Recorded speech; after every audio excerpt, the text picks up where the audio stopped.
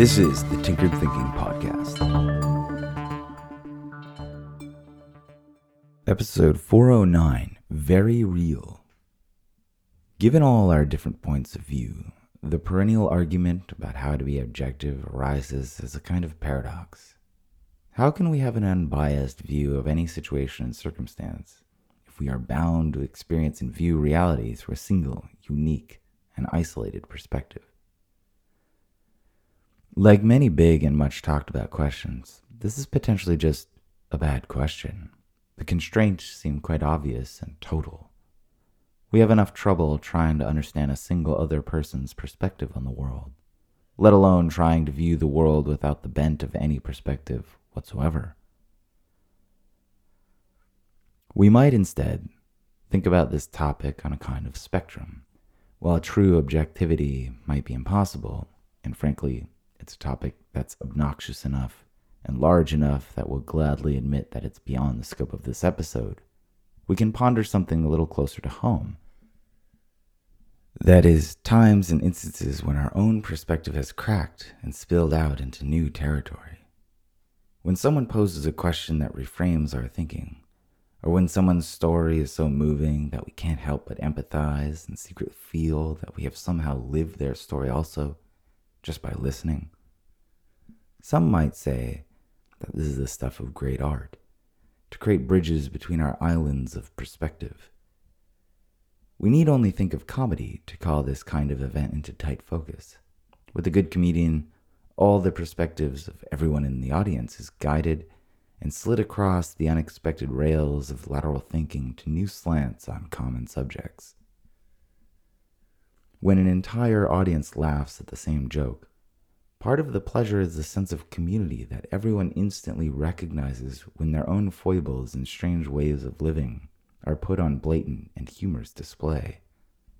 Leaving objectivity to its own devices, comedy here shows how we can often willingly test the waters outside our own perspective. And much like a moving story we empathize with, we inhabit or gain a piece of someone else's perspective. While we might not be able to be objective, it's entirely possible that we have the ability to be less subjective. This might seem like a complementary paradox to the original sentiment about objectivity, but it's much akin to the fact that no matter how good we get at something, we can always get a little better. On the flip side, there's an important red flag that is often willingly raised and waved around in today's endless babble. When a person remarks that something is very real for them, what in the name of cat shit sandwiches is that supposed to mean? To claim that something a person experiences is very real seems to invoke a greater, narrower, and more intense flavor of subjectivity. For anything in the experience of a conscious being to be more real than other things such a person might experience, is to claim that other things are less real. Think about this for a moment. How can anyone have an experience of something that is less real? Well, Mr. Tinkered Thinker, you might say, what the person is actually trying to say is that something that's very real is simply of greater importance when compared to other things. But I call bullshit. Not because this isn't true, but because there's a greater potential for more than meets the eye, or in this case, the ear. It simply cannot be overstated to what degree we influence ourselves by the things we hear ourselves say. While not necessarily provable, it's certainly safer to assume that everything we say is programming our idea of who we are, and subsequently dictating who we become and how we act. Case in point, we all hear people who constantly say that they can't do a certain thing. How often do they go back on their word and give it a big, fat, consistent effort anyhow? For such people, the idea that they have some kind of ironclad inability is very real. Now, how can such a negative thing be so important? That is, if we fit it back into the casual idea that very real is really just a hyperbolic way of giving something importance. There's only one mechanism through which we can so bizarrely shoot ourselves in the foot. That mechanism is identity. Reflect for a moment on the connection between a person's identity and their behavior.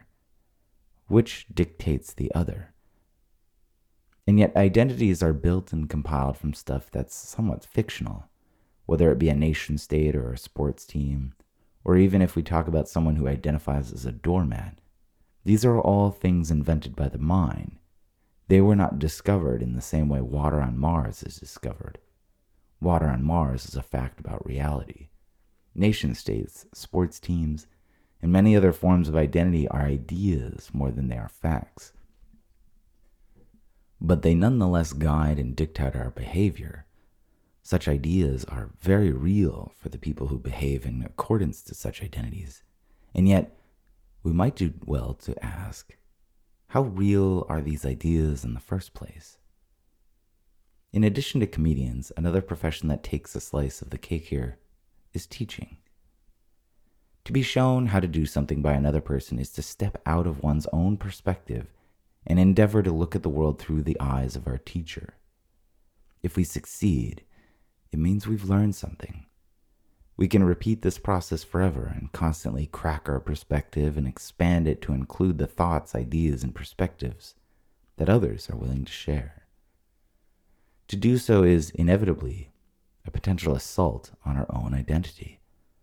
Some people certainly jump from one identity to another after being exposed to the ideas that compose such an identity, but this merely swaps one narrow subjectivity for another, and it often requires a dash of denial to keep the common existence of both identities from implying the obvious fact of an even larger perspective that takes into account both. To move in the direction of objectivity inevitably involves relaxing the constraints of any one identity, because identity is inherently narrow in focus. Any identity requires this narrow focus in order to maintain a view of the world that will effectively hold together the logic of behavior that cascades from that identity. It may seem by this argument that the only way to become less narrow is to give up cherished beliefs and ideas, but this is not necessarily the case.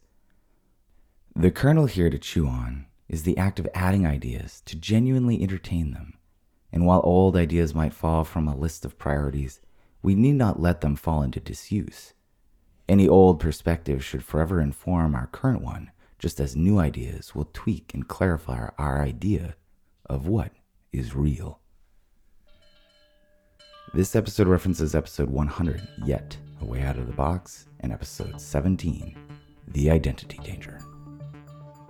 This is the Tinkered Thinking Podcast. Thank you so much for listening.